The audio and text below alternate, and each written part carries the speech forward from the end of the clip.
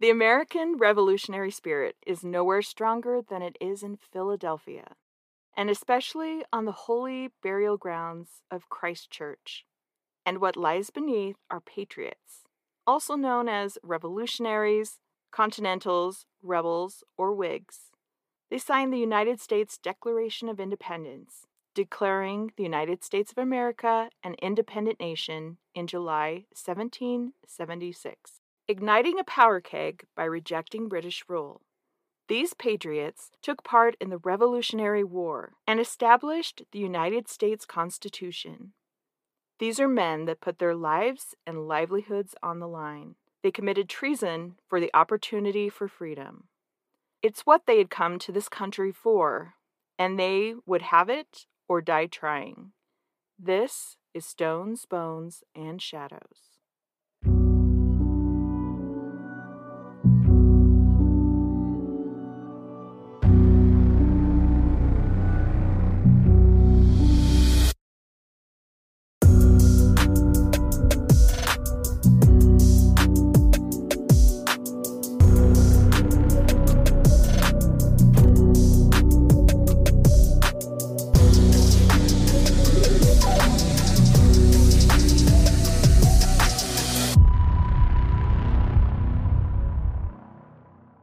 Hi, friends and Taphophiles. It's Lachelle, your host, and my revolutionary co-host today is my amazing daughter, Randy. Hello, everyone. I'm so excited to finally be part of this project. Yay! I'm so excited too. Randy's actually the one who has been to Christ Church Cemetery. I have not. Yes, we were able to go there a couple of years ago now as part of kind of an American history trip to Philadelphia and then later to D.C. And of course, being my mother's daughter, had to check out the cemetery while we were there. That's right. And as it's the week of the 4th of July, our Independence Day, we thought, what could be better to talk about than Philadelphia and Christ Church Cemetery? Christ Church, the birthplace of the American Episcopal Church, was founded in 1695 as a condition of William Penn's charter. In 1701, William Penn created a charter of privileges for the residents of his colony. Penn envisioned a colony that permitted religious freedom, the consent and participation of the governed, as well as other laws pertaining to property rights. The Charter of Privileges recognized the authority of the king and the parliament over the colony, while creating a local governing body that would propose and execute the laws. Penn clearly states the responsibilities the citizens have in selecting virtuous men to lead and govern what many would refer to as the Holy Experiment. Dating to 1744, the current building has been cited as our finest early American church and one of the finest Georgian structures in America. Its steeple, built in 1754, was financed by a lottery organized by Benjamin Franklin and is the work of Robert Smith, one of America's earliest architects. For 56 years, the steeple made Christ Church the tallest structure in North America. Wow. It's a privately managed historic site that is an official component of Independence National Historical Park. It is also an active Episcopal parish. The church hosts daily historical talks and tours and church services on Sundays. The properties there at Christ Church take you back over 320 years of American history. 250,000 tourists visit annually, making Christ Church in the top 10 things to see and do in Philadelphia. We were one of those tourists. Yay. I love it. So there's a lot of well-known historic names that have sat in the pews of Christ Church. Here are a couple of them. George Washington, who we know was the first president of the United States and signer of the U.S. Constitution. John Adams, the second president of the United States and signer of the Declaration of Independence. Benjamin Franklin, scientist, philosopher, printer, diplomat, signer of the Declaration and the Constitution. Betsy Ross, seamstress who crafted the first American flag. Robert Morris, financier of the American Revolutionary War, signer of the Declaration of Independence, the Articles of Confederation, and the U.S. Constitution. Benjamin Rush, treasurer of the U.S. Mint, signer of the Declaration. John Penn, eldest son of William Penn. Francis Hopkinson, designer of the first American flag and signer of the Declaration of Independence. And lots of other members of the Continental Congresses, a convention of delegates from the 13 colonies that acted as the governing body of the United States during the American Revolution. Christ Church buried the earliest members of the congregation in the churchyard, which was a very common practice in those times. When burials began to take place on the outskirts of cities, largely to prevent disease, Christ Church, located 3 blocks away, acquired this 2-acre burial ground, which then was on the outskirts of town in 1719. Kind of funny because now it is in the middle of the city. And just a couple blocks away from the church. From the church, yes. So you kind of have to do a little bit of walking to get to both. But yeah, acquired that burial ground after the small churchyard cemetery was full. In 1772, the church built the surrounding brick wall, which was rededicated in 1927. In 1864, parishioner Edward Clark became concerned about the gravestones and the deterioration of them over time. Clark created a plot plan and recorded every inscription. The grounds had 1,400 grave markers. Oh, wow. A lot of graves. Can you imagine if he hadn't done that? And it's amazing that he had the foresight back then to think of just future been generations. Gone. It's amazing. So cool. This gives us so much information today, since so many of those early American headstones are worn down by time and weather, and there are no legible writings on many of them.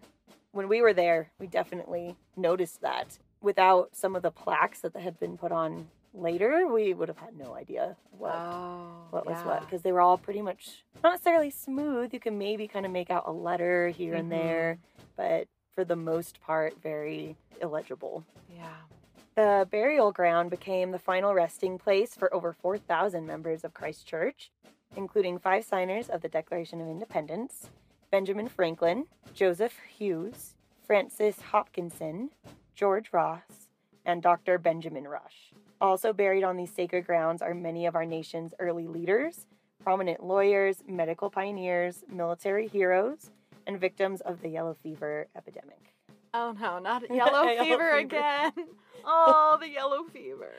I seem to keep coming back to that subject. Yeah, I have a feeling that as we continue with the podcast, we're going to circle back to yellow fever many times. Yes. I mean, it goes to show you how much of an impact it made during those times. And you know, speaking of death and where people are laid to rest, how many truly suffered and died because of it. The burial ground was closed to the public from 1977 through 2003. In 2002, Christ Church Preservation Trust undertook a major program of renovation to reopen the site to the public. Projects included restoring 150 grave markers, which for many meant pinning and mortaring broken pieces, rebuilding parts of the exterior brick wall, and landscapers tended the overgrown grounds. They removed ivy, pruned trees, created new paths, and installed turf. Which I'm kind of funny, and I kind of like the overgrown grounds just a little bit. Gives it a certain atmosphere. Same. But you could see how it would get out of control really fast. So that's amazing that they preserved it so well. So they were then reopened to the public just in 2003. It hasn't been that long. The Trust expanded its tourism program from Christ Church to the Christ Church Burial Ground. So there's an admission cost of $5 so that they can have tour guides and tour maps. It helps contribute to the ongoing preservation. It is an expensive task, as they realized by the recent Benjamin Franklin Grave Marker Restoration Project. And if you would like to contribute to their burial ground preservation work or to the care of a specific grave marker, you'll find a link in our website, stonesbonesandshadowspodcast.com, along with our sources and lots of amazing photos of this church and cemetery that Randy took. Yay! She's the photographer on this Aspiring. episode. Aspiring. I try. You did great. We're going to talk today about two of the signers of the Declaration of Independence, two Benjamins, one Franklin and one Rush. One really well known and the other one not so much. So Randy, she's going to take the reins and tell us about Benjamin Franklin. In this world, nothing can be said to be certain except death and taxes. Benjamin Franklin. I thought that was perfect considering my husband's a CPA. And we talk about death. And we talk about death. So, I don't know. Death and taxes worked for me.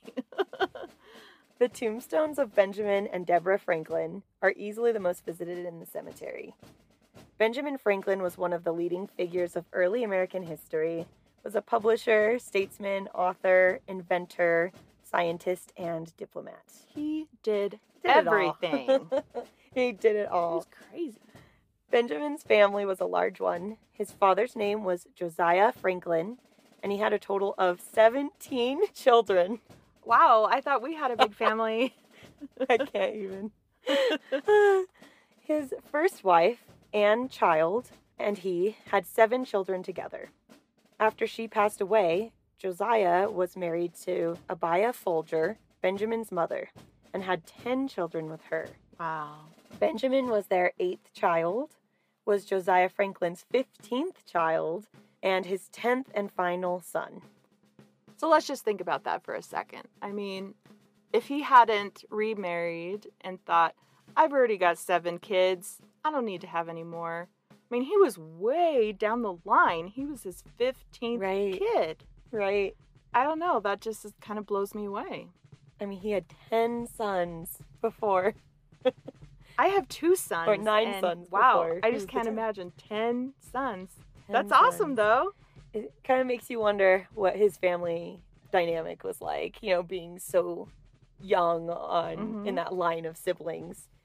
But he did well. I mean, Franklin's formal education ended when he was 10, but he was a voracious reader and taught himself to become a skilled writer. At the age of 12, he was made a printer's apprentice to his older brother, James. By age 16, Franklin contributed essays that were published under the pseudonym Silence Dogood to his own brother's newspaper, who apparently had no idea that it was his own brother the whole time. Yes, and they're like, oh, this guy is great. Can you imagine, I pictured this bratty kind of younger brother, sneakily writing into your newspaper and you raving about him while he's like, Silence yeah. Dogood. Oh, jeez. At age 17, Franklin ran away from his apprenticeship. Apparently that didn't go over too well, and he went to Philadelphia, where he found work there as a printer. Benjamin Franklin later opened his own printing shop. He had much success and produced things like government pamphlets, books, and even currency. In 1729, Franklin became the owner and publisher of his own newspaper, the Pennsylvania Gazette. He put his writing skills to work and wrote many of the articles himself, often using pseudonyms.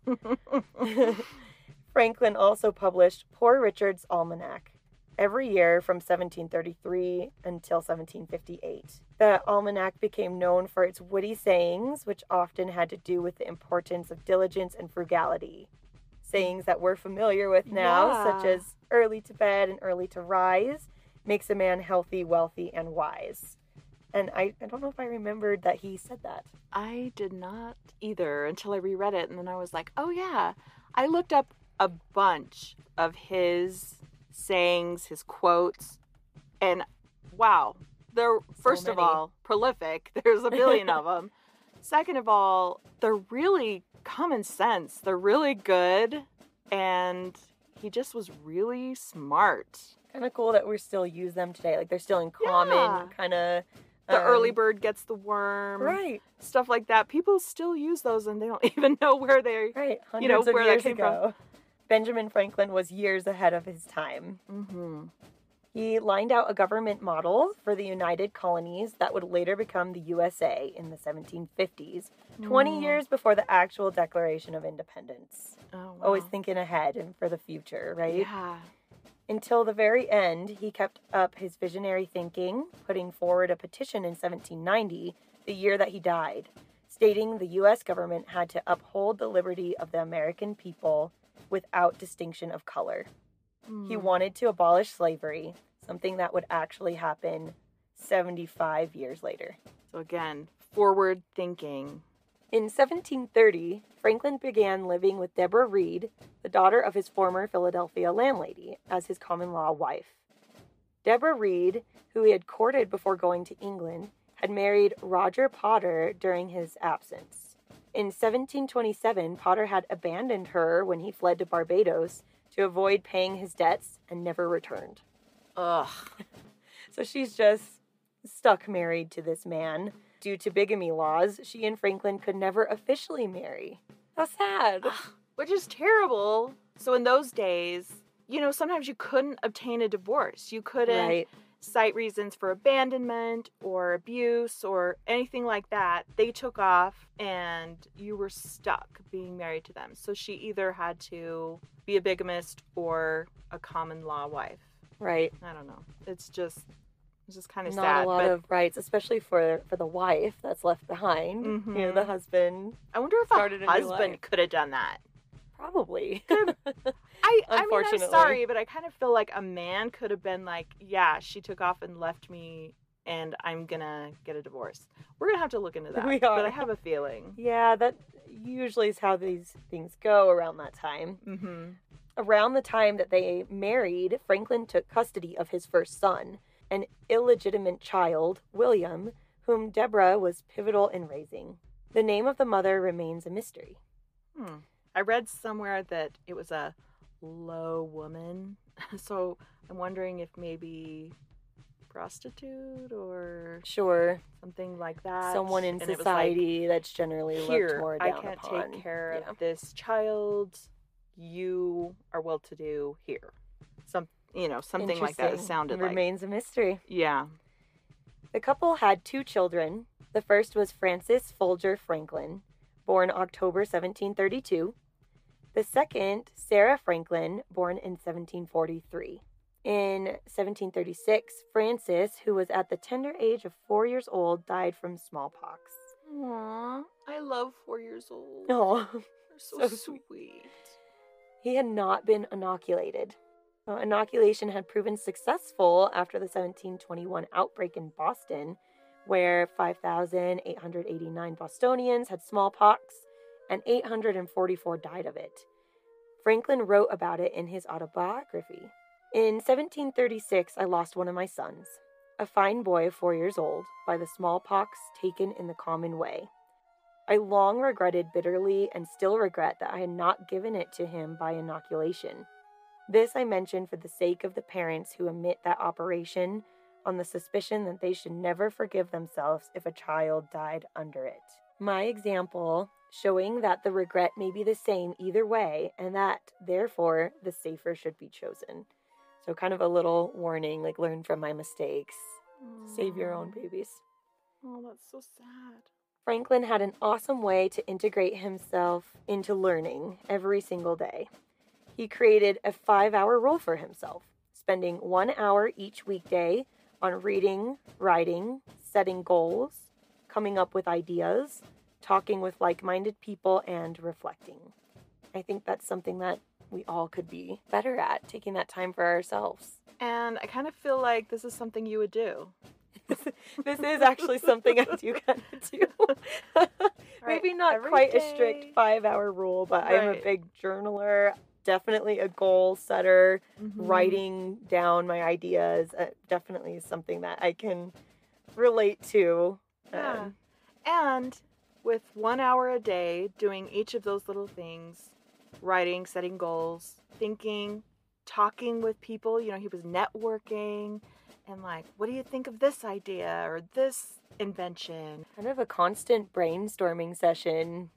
I'd love to see into his brain. I mean, he did everything it just had to have been whirling like 1,000 miles Right. an hour all the time of just his ideas and what he wanted to do next. I feel like that sometimes. Yes. And I have lots of different interests and things I want to find out about. You And want to do it all, right? So I would love to talk to Benjamin Franklin. I kind of put Benjamin Franklin in a similar category as I put some of the Renaissance greats. Yes. Like, I think of him as an equivalent type of person to, like, Da Vinci, for example. Because he's the same way, like, interested in so many things and constantly progressing and making discoveries and inventions and art. And, you know, it's really kind of cool, those individuals throughout history that really stand out as those bright minds and spirits. So kind of cool. He was a genius. Absolutely. Franklin was also always involved in civic affairs. Starting in the 1730s, he helped establish a number of community organizations in Philadelphia, including a lending library. So we just take for granted going to the libraries nowadays, especially with all of our technology. But at the time, it was founded in 1731, books weren't widely available in the colonies. It was really an important thing. It remained the largest U.S. public library until the 1850s. That was one of So cool. your favorite things to do when you were a little girl. From the time you were walking, I took you to the library. I still love my books, for sure. So we do. have Benjamin Franklin to thank for that ease of access. So he helped start the city's first fire company, a police patrol, and the American Philosophical Society, Ooh. a group devoted to the sciences and other scholarly stuff. Scholarly stuff. Fire company, too. We kind of gloss over that. But, I mean, he was also The fire department. the fire department. And honestly was the person that came up with the idea of fire departments. I have actually listened to a few other podcasts kind of about this time, and it seems silly to have to come up with the idea for fire departments. Right. But the police force. Yeah. The library. But these public kind of common good programs had to start somewhere, and it was like cities were burning to the ground, so maybe we should come up with an organization that can kind of help with this. So kind of cool. Franklin also organized the Pennsylvania militia, raised funds to build a city hospital, and spearheaded a program to pave and light city streets. Additionally, Franklin was instrumental in the creation of the Academy of Philadelphia, a college which opened in 1751 and became known as the University of Pennsylvania in 1791. Franklin also was a key figure in the colonial postal system. I think a lot of people know that he was like our first postmaster. And that happened in 1737, where the British appointed him postmaster of Philadelphia. And he went on to become, in 1753, joint postmaster general for all of the American colonies.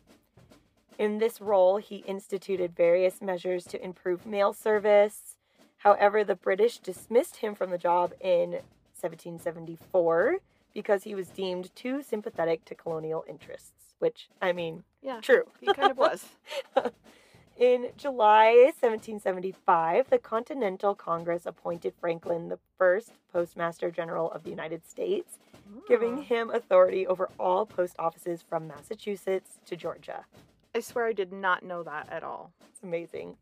He held this position until 1776, when he was succeeded by his son-in-law. And did you know that the first U.S. postage stamps, issued on July 1st, 1847, featured images of Benjamin Franklin and George Washington? I did not. The things you learn. In 1748, Franklin, then 42 years old, had expanded his printing business throughout the colonies and became successful enough to retire. This allowed him the time and freedom to concentrate on public service and his longtime interest in science. In the 1740s, he conducted experiments that contributed to the understanding of electricity and invented the lightning rod, which protected buildings from fires caused by lightning. In 1752, he conducted his famous kite experiment and demonstrated that lightning is electricity. He was also the first to store electricity from a lightning strike in a so-called Leyden jar, in which he connected to and called a battery. How amazing that he had a A battery. Battery. In 1750, you don't think Whoa. of batteries. But he also coined that term as we know it, as well as charge and conductor. Did not know that. Franklin was a true Renaissance man, as we kind of discussed earlier. Yes. He truly was. He had a wide range of interests. He also studied a number of other topics, including ocean currents, meteorology, causes of the common cold, and refrigeration. And none of those are to do none with of those each other. have anything to do with each other. So, Renaissance man. He developed the Franklin stove, which provided more heat while using less fuel than other stoves, and invented bifocal eyeglasses, which allow for both distance and reading use. I use mine daily. Thank you, Ben Franklin. In the early 1760s, Franklin invented a musical instrument as well. It was called the glass harmonica. Of course he did. We talked about that whole spectrum of Renaissance and music, art, creativity, as well as the science is kind of part of that. And this musical instrument uses a series of glass bowls or goblets graduated in size to produce musical tones by means of friction. Instruments of this type are known as friction ideophones. This kind of reminds me of Miss Congeniality. I'm not going to lie, when she plays the wine glasses. Yeah. But, Ben Franklin did it first. So composers such as Beethoven, Mozart wrote music for Franklin's harmonica. Whoa. However, by the early part of the 19th century, the once popular instrument had largely fallen out of use. You should definitely look it up on YouTube. It's really cool. Sounds like when you rub your finger around a crystal goblet, kind of like a bell, flute, or even kind of like an organ. So they're still around today. Somewhere. Some have them, and you can listen to them. Check that out. In 1754, at a meeting of colonial representatives in Albany, New York, Franklin proposed a plan for uniting the colonies under a national congress. In 1757, Franklin traveled to London as a representative of the Pennsylvania Assembly to which he had been elected. After a brief period back in the U.S., Franklin lived primarily in London until 1775. While he was abroad, the British government began in the mid-1760s to impose a series of regulatory measures to assert greater control over its American colonies. In 1766, Franklin testified in the British Parliament against the Stamp Act of 1765, which required that all legal documents, newspapers, books, playing cards, and other printed materials in the colonies carry a tax stamp. Although the Stamp Act was repealed in 1766, additional regulatory measures followed, leading to ever-increasing anti-British sentiment and eventual armed uprising in the American colonies. And I just keep thinking about the George III parts. In Hamilton. And Hamilton. I can think about whenever I'm reading this, I keep thinking about Hamilton. Well, like when you're reading John Adams, I can't say his name without going, John Adams. I just can't do it. I was like, that doesn't sound right. John Adams. Franklin returned to Philadelphia in May 1775, shortly after the Revolutionary War had begun, and was selected to serve as a delegate to the Second Continental Congress, America's governing body at the time. In 1776, he was part of the 5-member committee that helped draft the Declaration of Independence, in which the 13 American colonies declared their freedom from British rule. That same year, Congress sent Franklin to France with the intent to enlist their support with the Revolutionary War. In February 1778, the French signed a military alliance with America and went on to provide soldiers, supplies, and money that proved critical to America's victory in the war. Yeah. As minister to France, Franklin helped negotiate and draft the 1783 Treaty of Paris that ended the Revolutionary War. In 1785, Franklin left France and returned once again to Philadelphia. The U.S. Constitution was ratified by the required 9 states in June of 1788, and George Washington was inaugurated as America's first president in April 1789. Woot woot. Franklin died just 1 year later in Philadelphia at age 84 on April 17th, 1790. The cause of his death was complications brought on by attacks of pleurisy, which he had suffered earlier in his life. Reportedly, Franklin's last words were, "A dying man can do nothing easily." Seems like he felt like even dying was difficult. Yeah. Oh. Newspapers in Boston said that Franklin had been ill for several weeks. His funeral was attended by an estimated 20,000 people, and he was buried in Philadelphia's Christ Church Cemetery. In his will, he left money to Boston and Philadelphia, which was later used to establish a trade school and a science museum and fund scholarships and other community projects. Either write something worth reading or do something worth writing. Something he lived his whole life Yes. for and by. Another one of his sayings was, "They who can give up essential liberty to obtain a little temporary safety deserve neither liberty nor safety." Interesting. Mhm. So much wisdom. It's been more than 200 years since his death, and yet Franklin remains one of the most celebrated figures in U.S. history. His image appears on the $100 bill. Towns, schools, businesses across America are named for him. Mm-hmm. Randy, did you know that we even have an ancestor named for him? I remember this now, but I had totally forgotten. His name was Benjamin Franklin Brock. That's pretty awesome. So a namesake Mm-hmm. a couple hundred years later. Yeah. When Benjamin Franklin died, he was buried along with his wife Deborah and their two children, Francis and Sarah, in a family plot in the northwest corner of the grounds. A simple marble ledger tablet has been his gravestone all these years. A marble stone, it's about 3 by 4 feet, laying over their graves and inscribed simply with Benjamin and Deborah Franklin, 1790. It's a really pretty marble slab. It's kind of white and gray, very like clean and polished, especially compared to kind of a lot of the stones there that are just more simple stone. And nothing fancy. No big inscription, epitaph. No big sculpture or anything. It was very simple and kind of clean, and it was just nice. So I saw in a picture that it was kind of next to a gate. Right. Or a fence. Yes. So they made kind of this gate in the brick wall right along the edge where his grave is. So it allows people to be able to see it from the outside passing by and not necessarily have to go into the cemetery. So you're walking down the sidewalk and you can just kind of turn to the side and see it there. And there's a nice inscription, kind of plaque on the outside of the wall that tells a little bit about him. And I believe it has a quote by George Washington. So 16 years ago, in December 2005, to honor Franklin's 300th birthday, Christ Church Preservation Trust constructed a new brick path around the Franklin family graves. It also added a marble surround that contains the original inscriptions for John Reed, who is Franklin's father-in-law, Francis Franklin, and Emma Mary Bach. They also hired architectural conservators to repair a significant crack that threatened the integrity of Franklin's grave marker.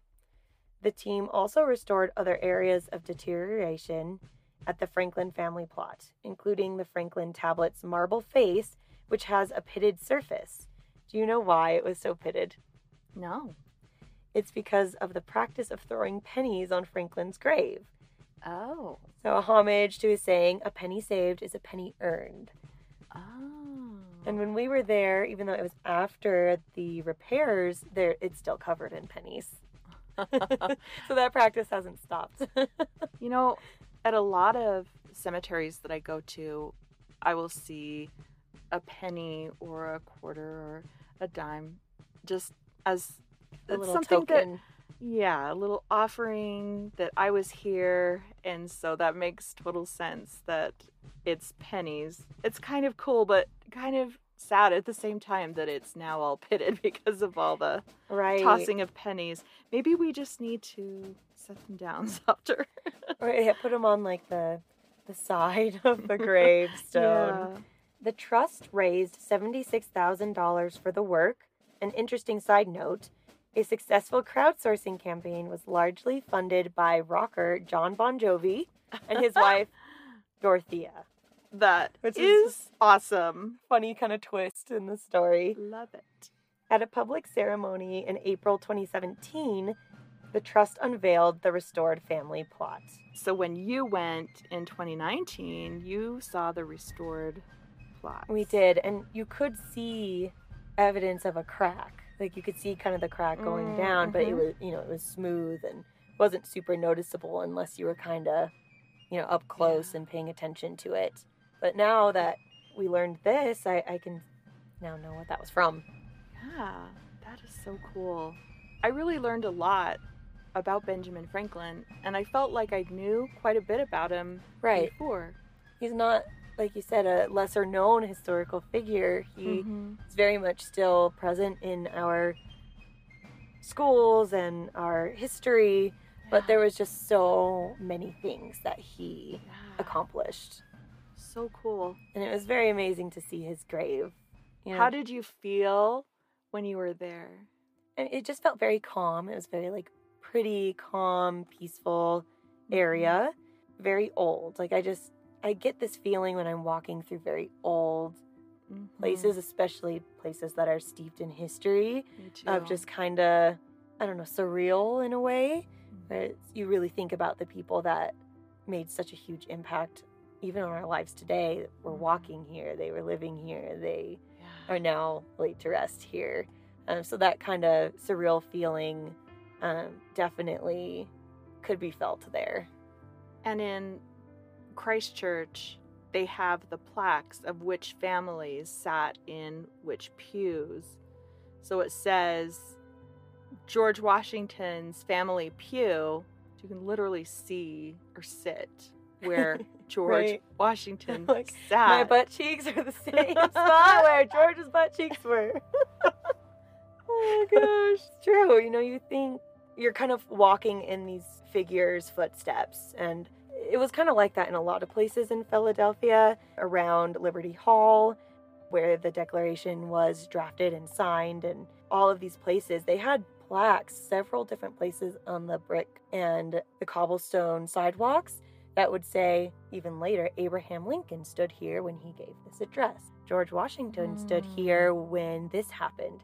And so you could stand in the exact spot that these people were. And it did. It just kind of gave you chills. It's like a time warp. It is, yes. And that's one of my favorite things to say on a lot of my travel things and my photos is I don't travel, I time travel. Because I want to go back to learn about the history of the places that I visit. My blog, The Renaissance Blonde, I very much kind of connect to that Renaissance idea. Right. Of just always wanting to learn and always being curious. I feel that way too, and there's so many times that I can tell you that I've been standing in a really historical spot that a bunch of stuff has gone down, and you feel it. You can feel it. There's an energy there, and I think it takes kind of a certain type of person to tap into that energy, and if you weren't paying attention, maybe you wouldn't know. But I have felt that so many times and, been to some very historic places. Colosseum in Rome was a place that I felt that same way. Walking down some of the streets in the Forum that they're like, Caesar walked down this street. And you're like, these are the same stones. Like I'm stepping on the same stones. Just hard not to place yourself in that time or in that frame of mind. I was thinking the other day about being an empath and loving cemeteries. And I've talked to several other people that love cemeteries and are also somewhat or extremely empathic. Yes. And so it also makes me wonder, is there a relation there? Oh, I think so. Is it because of the feelings that you have there? You would think it would just be extremely sad feelings, but that's not what I get when I go to the cemetery. I feel more about their lives, the loves, the connections. I don't know. So that's just one of my... And on kind of a sort of supernatural note, I feel like people that maybe would say, I'm a medium or I'm somebody that, can read energies are also empaths, because you Mhm. can kind of feel an energy from certain people that is Oh, positive for or sure. negative, or, you know, and kind of play into that. And I think places somehow can hold those same types of energies. This is a Kooky whole... as that may sound, No. I No. truly have experienced that and believe that myself. That's totally a little bit of a rabbit hole that we just all Yes. went down, but interesting. But interesting. If we're kind of tying it back to Philadelphia, and that, you know, there is also that other memorial I shared with you that that's is, right. there's, you know, the tomb of the unknown soldier, other places, but this one is the tomb of the unknown soldier for the Revolutionary War, and it is a memorial on top of a mass burial site Mhm. of many unknown soldiers that died during the Mm. revolution. And it was very, very beautiful. It had a whole marble kind of slab, a little poem, and then an eternal flame there. Mhm. But going there was very much like that. Just walking up, it was like you could tell that there was a lot of energy there. And I just would, Goosebumps. it was just goosebump, like it just waves Ooh, I'm getting over it and right now. over. And I couldn't really know why. Like I didn't, you know, read Mhm. anything super personal. I didn't really, you know, it was just kind of a simple Yeah. thing, but I just could not stop with the goosebumps and like the tears. And Porter, my husband, comes up and it's like, what's going on? Like, are you okay? And I was just like, this is a little much right here. It's There's amazing. a lot of feelings going but on. This is really important, and this is a lot. Yeah. And so I didn't spend a lot of time there because it was just like that flood Mhm. of emotion and energy. It was very cool to have that experience, but also, yes, it can be kind of overwhelming for And people like us. isn't there thousands? Wasn't it Yeah, thousands of men that are buried in that park? in It's that just park. it's green and trees, but That was one of, if I remember the history right, that there was some battles and things taking place, like in Philadelphia and in the streets there. and during wars, sometimes you just have to bury your dead Right. where they are. Where they are, and without that true recognition. Mhm. And so they had the one tomb that was above ground of the one soldier that represented the All of many. them. That is really cool.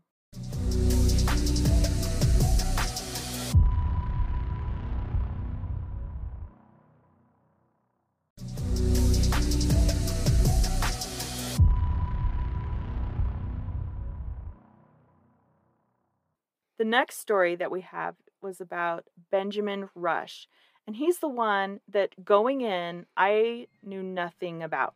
He was a blacksmith's son. He didn't come from money. He was born in December of 1745 in Byberry, Pennsylvania, just 12 miles from Philadelphia. His father died when he was 6, and his mother placed him in the care of his maternal uncle, who was a Reverend Dr. Finley. In 1759, he attended the College of Philadelphia, which is now Princeton, where he got his Bachelor of Arts degree at the age of 14. It's amazing. He got his MD at the University of Edinburgh in Scotland.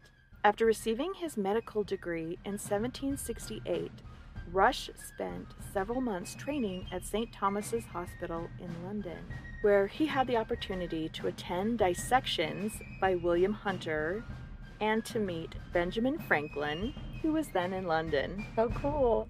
Franklin persuaded Rush to take a trip to France in early 1769, which he partially funded and which gave Rush the opportunity to meet French physicians and scientists. And the two Benjamins would remain lifelong friends. I didn't know that they really knew each other that well. That's kind of cool. Right. After a few years in Europe studying and practicing medicine, he returned to Philadelphia in 1769. Rush opened a private practice, and he was appointed the first professor of chemistry at the College of Philadelphia, making him the first professor of chemistry in America at the young age of 23. 23. I can't imagine now having my chem professors in college be 23. That's amazing. Starting his practice and trying to make a living and a name for himself as a doctor, Rush needed to treat everyone he needed to treat poor patients. And that meant treating patients of all races and economic status. So it's not surprising that he became the founding father that advocated for and worked toward equality. He was astonished by racial and religious prejudice. Rush also kept busy outside of medicine, publishing a tract on the evils of the enslaved people trade and how we should avoid prejudice of any kind. Rush helped organize the first anti-slavery society in America. Something else him and Benjamin Franklin had in common. Yeah, maybe they even talked about that. Yeah, Come help to support a- one another, and To a meeting of the minds. Benjamin Rush was soon beloved in the city. His practice was successful, his classes were popular, and he further began to engage in writing that would prove to be of considerable importance to the emerging nation. In 1773, he contributed editorial essays to the paper about the Patriot cause and also joined the American Philosophical Society. And pretty much as I read about all those that signed the Declaration of Independence, they were all in this society. very like-minded individuals, Mhm. seems. And also, it seemed to me that they were all really intelligent. Right. The intelligence level of our founding fathers was kind of a notch above. They seemed more intelligent, can I say, than just the regular folks of their time and probably our times. He was active in the Sons of Liberty in Philadelphia. He was an early and active American patriot. And it is said that Rush was a major influence on Thomas Paine in the writing of his classic text on American independence, Common Sense. Oh, yeah. We Interesting. know this. In June of 1776, he was elected to attend the provincial conference to send delegates to the Continental Congress. He drafted a resolution urging independence and was soon elected to represent Philadelphia that year in the Continental Congress. And so he got to sign the Declaration of Independence. Signing the Declaration was a scary and risky thing for them to do. They knew it was treason, Right. and Rush, as well as the other men there, they made the boldest move that anyone could make. I mean, it was akin to risking their lives, really. Yeah. And they were all well off. They had prosperous businesses. They had a lot to risk. Right. And then, of course, their very lives. Benjamin Rush, it is said that he loved to write. He had many notebooks and took notes on everything he saw and did. So just took journaling to a whole new level. I'm like, that's a little bit of Randy in there, too. I see that. I Well- respect that, Mr. Rush. While you're sitting and you're like, oh, so-and-so is wearing a red dress today with black hose and white shoes. No. No. Reminds me of my spy notebooks as a kid. I forgot about them. I still have many of them. There's like 3 full notebooks of just like notes about my neighbors, like small little creepy child. It's just like that. It's like, so and so. You wanted neighbor. to be Junie B. Jones. Yes, I or- did, and Harriet the Spy. That was my Oh, book, that's right. Harriet the Spy. And I'd be like, so and so, neighbor boy is wearing jeans and a Quicksilver T-shirt. Like these were like of utmost importance. You get this. I do. So Well, this was helpful. So maybe someday your little writings could be helpful, because many of the things we know about these lesser known signers of the Declaration are because he wrote notes, his little notes on the Congress floor Oh, that's kind of of cool. what he noticed about people. It was said that Rush was well spoken, he was a gentleman, and supposedly attractive.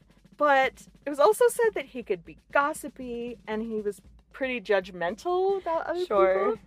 He was beyond opinionated and felt that he made superior decisions.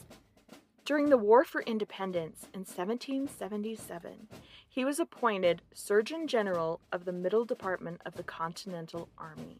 He served 1 year. He was really critical of the administration of the Army Medical Service under Dr. William Shippen. He felt that the hospitals were being mismanaged, and he complained to General Washington, who I'm sure was like, dude, I'm trying to run a war here. Just doing my take it up. best. Yeah, take it up with Congress. Ultimately, Congress upheld Shippen, and Rush just resigned in disgust. My way or the highway. Yeah, Yeah. he was not having it. He's like, fine, not doing it. And I guess he wasn't able to totally let it go, because then he wrote an unsigned, air quotes, anonymous letter to Governor Patrick Henry of Virginia, just really questioning Washington's abilities as the Army commander. They had suffered quite a few defeats in that recent time, and he just slammed Washington. Unfortunately, Washington heard about this letter and attributed it to Rush, and understandably was pretty upset, and he considered that completely being disloyal. And so this stained Rush's reputation, many would say even until recent times. He went back to teaching and practicing medicine. Something that I thought was really interesting about Benjamin Rush was that he worked for many years in the Pennsylvania Hospital, and it was the first hospital in the country. And it was one of the first places that people with mental illnesses could be treated away from their homes. I mean, even recognizing mental illnesses as an illness back then is steps above. Yes. Early accounts of medical hospitals everywhere are unbelievable to us in our times. Can't believe that they actually did the things that they did. Right. But they just had no idea how to treat those with mental illness. And they tried, and they had a place for them to go, but they were treated inhumanely. They were thought to be impervious to cold and heat. Like they're superhumans? Right, like subhuman? Because they have mental problems, they can't feel the cold. That's so wild. I think so too. They were just giving straw to sleep on. Sometimes they were chained to the floor. I mean, in a lot of ways, they were treated like animals. Right. You know, if you thought, oh, we tied them up, rope in their pen with straw, like that's what you would do with a goat. Right. Not a human being. But like you said, it was a step above, because for centuries, they were just thought to be possessed of devils. So he did have that, we're going to take them in and we're going to try and do things for them. He's actually called the father of modern psychiatry. Wow. He did much good in his time toward the humane and gentle treatment of the mentally ill. After the Revolution, Rush started taking control of their treatment at the Pennsylvania Hospital. He worked for funding for better care, tried to get people to understand that both mental illness and alcohol addiction were medical problems, and that they were just as worthy of treatment as any other physical ailment. This was a pretty new idea for those times. Rush tried to destigmatize these afflictions and tried to get people into the hospital for treatment. The history of modern mental health can really be started with Benjamin Rush. He wrote a book called Medical Inquiries and Observations Upon the Diseases of the Mind, published in 1812. This was the first written work on psychiatry in America for many years. While studying psychiatry, Rush devised kind of some curious instruments. And I don't know exactly how they all worked, but one was a chair, and there was kind of a thing put over their head, and they were held really still, and it was supposed to help them like rid their mind of the illness and thoughts. Interesting. So, forced stillness. That was kind of strange. Almost like a straitjacket type idea. Kind of like a straight chair is what it looks like. More like a treatment and not just like a detaining device. That's odd. It was, and I found a picture of it and a little blurb. I'll put this on the blog as well so you can see what I'm talking about. There was also something called the gyrator, based on the principle of centrifugal action to increase cerebral circulation.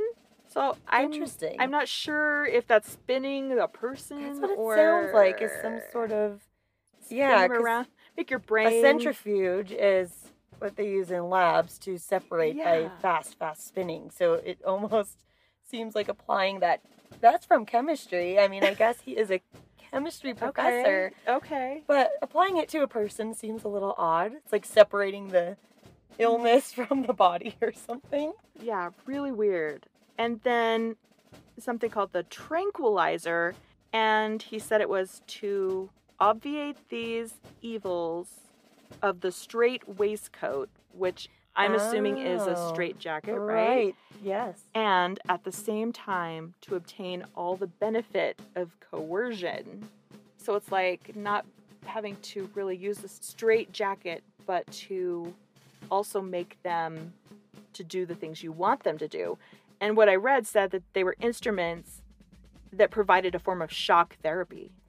Which has still been even used still is probably being used today, actually, in some regard. Right. So this was interpreted as affecting cures, according to his theory, involving nervous states. So while he was ahead of his time in some areas of thought, he was kind of quite behind or, misled in other things. But, they were trying, and it was practicing medicine. There's still so much we don't know about the human body, so... And mental health is still an area that is in need of making more strides. I mean, there's still a lot unknown about it. Yeah. So, striving for a simple explanation of disease, Rush came to his theory that all diseases were really just one medical problem, a fever brought on by overstimulation of the blood vessels. Okay. All right. So, there aren't these separate illnesses. It is all one thing, and it's all just overstimulation of blood vessels, and use the remedy depletion by bloodletting and purging. Okay. Yeah. We've heard this before. Yep. And so the worse the fever, he believed, the more heroic the treatment was called for. In the epidemics of yellow fever that afflicted Philadelphia in the 1790s, his cures were sometimes more dreaded than the diseases themselves. Right. One of the things he used during yellow fever was mercury. Oh, good. As a way to rid the body of the illness. And I guess it did. In a way. Yeah, we obviously know today that mercury and metals are poison to the human body. But mercury was used for centuries at all levels of society in its liquid form, quicksilver, or as a salt. And it was called calomel, as they called it, also known as mercurous chloride. It was used sometimes to help you purge, aka vomiting or diarrhea, and also, like in drooling, it would make a person that is being poisoned by metals, drools copious amounts. It's like foaming at the mouth almost. So they would literally measure the amount that a person would drool, and the more they drooled, the better they thought. Can you only imagine how much water that they're in times that you're also vomiting and have diarrhea? Yeah, so he prescribed this heroic treatment with up to 5 to 10 times the usual doses of mercury. And he actually called it heroic depletion therapy. You can imagine how helpful this was in the treatment of yellow fever. Oh. I know, it's all you can really say. It's just like, oh. So I found the best book. It is called Quackery, A Brief History of the Worst Ways to Cure Everything by Lydia Kang, MD, and Nate Peterson. I'm sure he made a guest appearance in this book. Yeah, yes, he does. So they say in the book, quote, ultimately it was Dr. Rush's influence on improving Philadelphia's standing water problem and sanitation. By itself, calomel seems fairly innocuous, an odorless white powder. But don't be fooled. It's as harmless as your khaki-clad next-door neighbor who hides a basement full of bone saws. That cracked me up. Taken orally, calomel is a potent cathartic, which is a sophisticated way of saying it will violently empty out your guts into the toilet. Violently.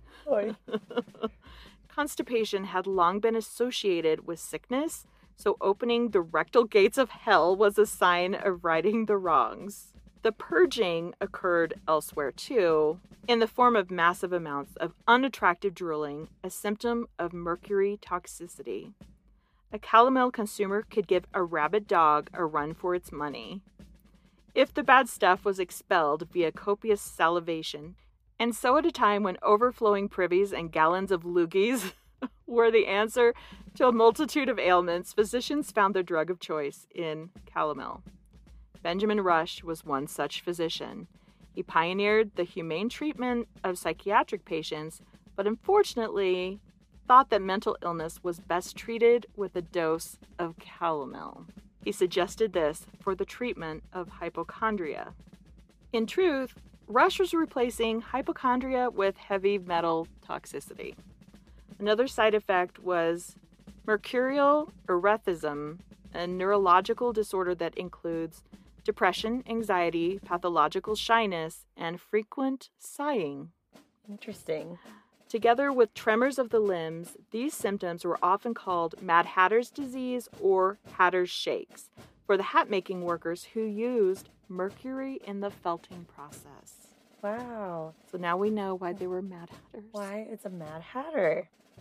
In addition, toxic patients could suffer from lost teeth, rotting jawbones, and gangrenous cheeks that produced facial holes exposing ulcerated tongues and gums.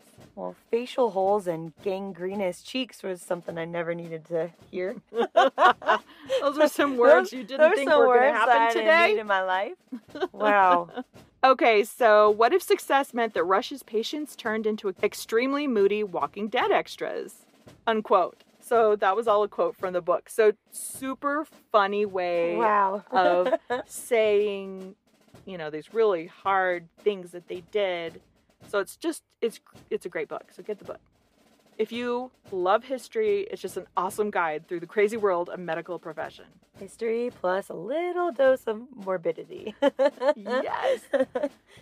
It wasn't until the mid-20th century that mercury compounds finally fell out of favor. So Dr. Rush would bleed his yellow fever patients. We talked about the purging part. So that's just one idea. So that was one aspect.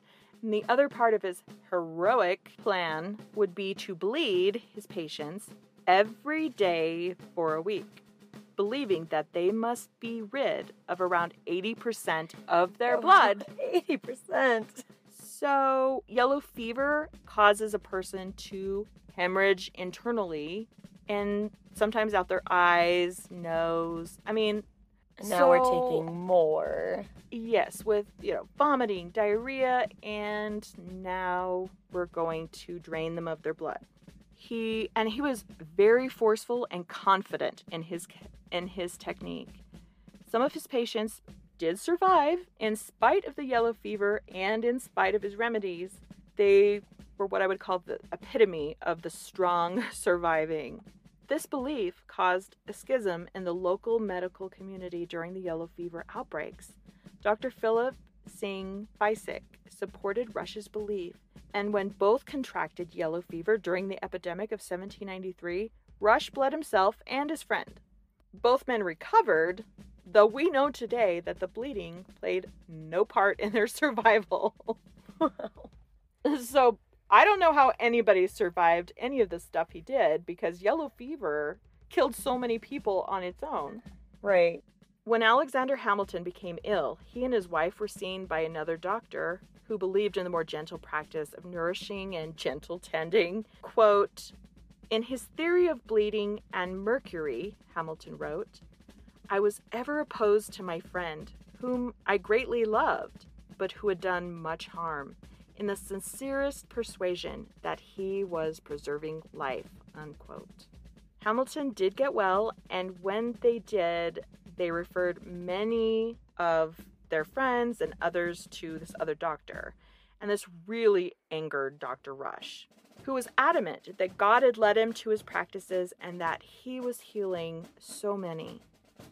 It is unclear, for obvious reasons, how many were killed by yellow fever or by the loss of blood.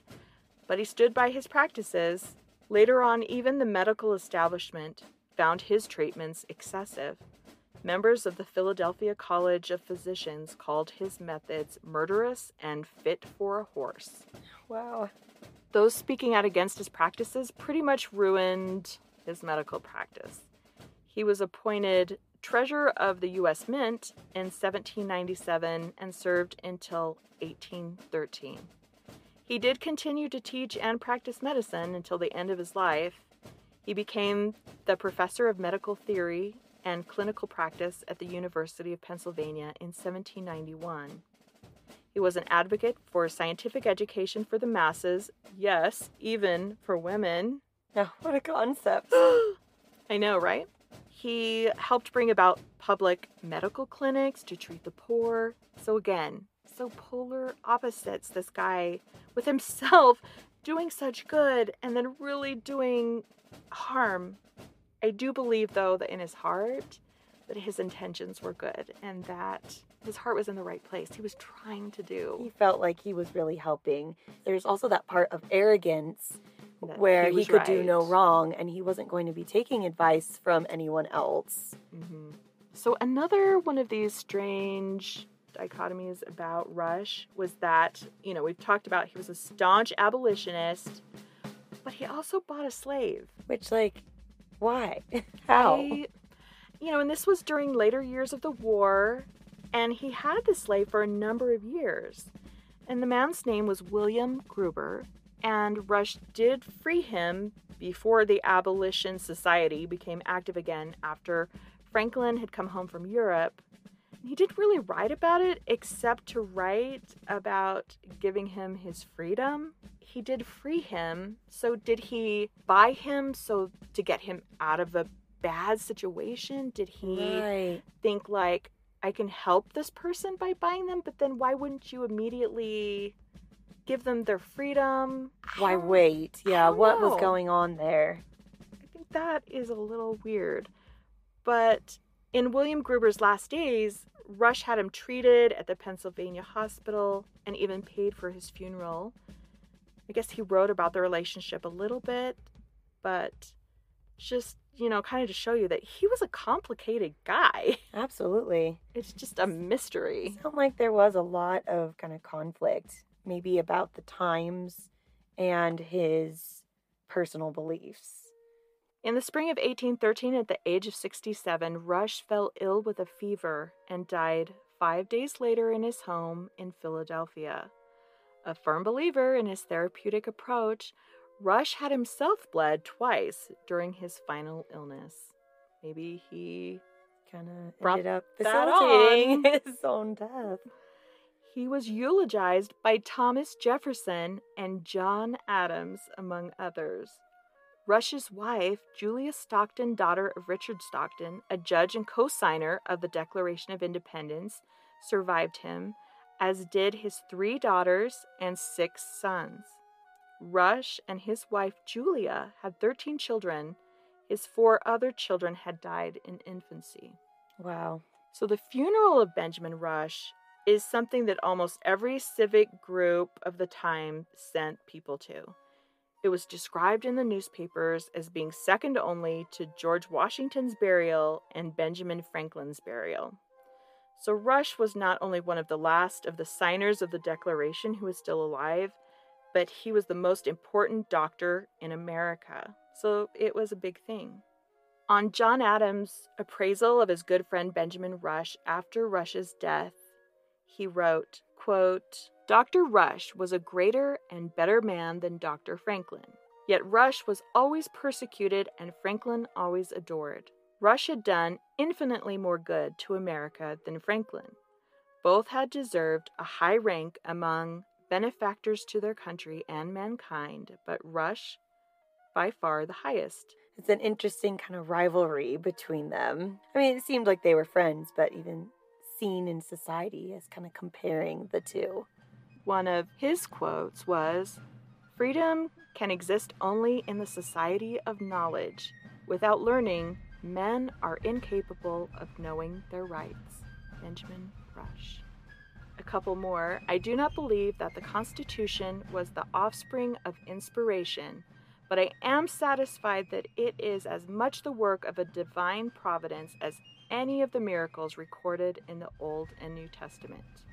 And then he also said, I have alternately been called an aristocrat and a democrat. I am neither. I am a Christocrat. Christocrat. As in Christocrat. So what do you think? Benjamin Rush, was he who you thought?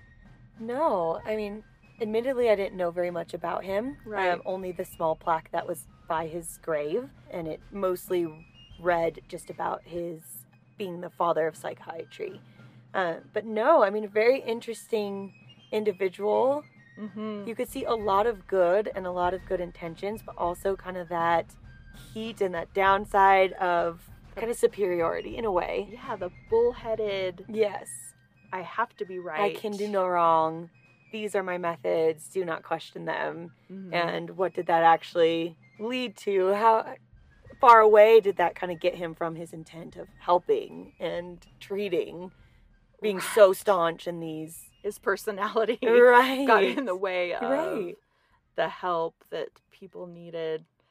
So yeah, really interesting person. And I could just see so many good things that he did for people, but also with that kind of Yeah. side of unknowing harm, though. I'm really glad that you were able to go there so we could talk about it for 4th of July. Me too. I'm glad that we were able to talk about it and actually do an episode on it, because it was a very interesting cemetery and so much history, and American history, which is a little bit more rare when it comes to cemeteries sometimes. We're newer. Not as old. We're still a baby country in a lot of ways, and it's cool to be able to kind of get to those roots and these people that were there when it was built. Yeah, and we think we know them, and we see their names on the Declaration of Independence, and you know, we say the founding fathers, but how much do we really know about our founding fathers? Right. And maybe lesser known ones like Rush. You know, you see maybe his name on the Declaration, but there's so much more to them. And that's what lies beneath. This is Stones, Bones, and Shadows.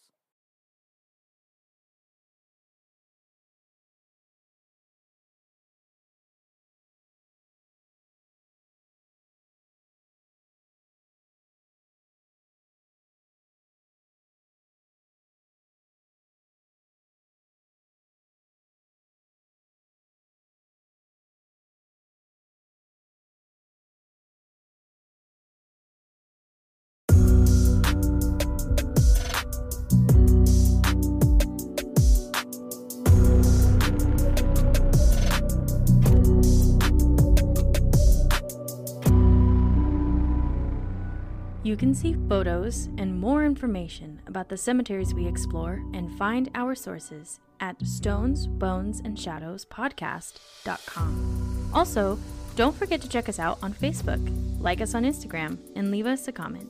We love to hear from our listeners.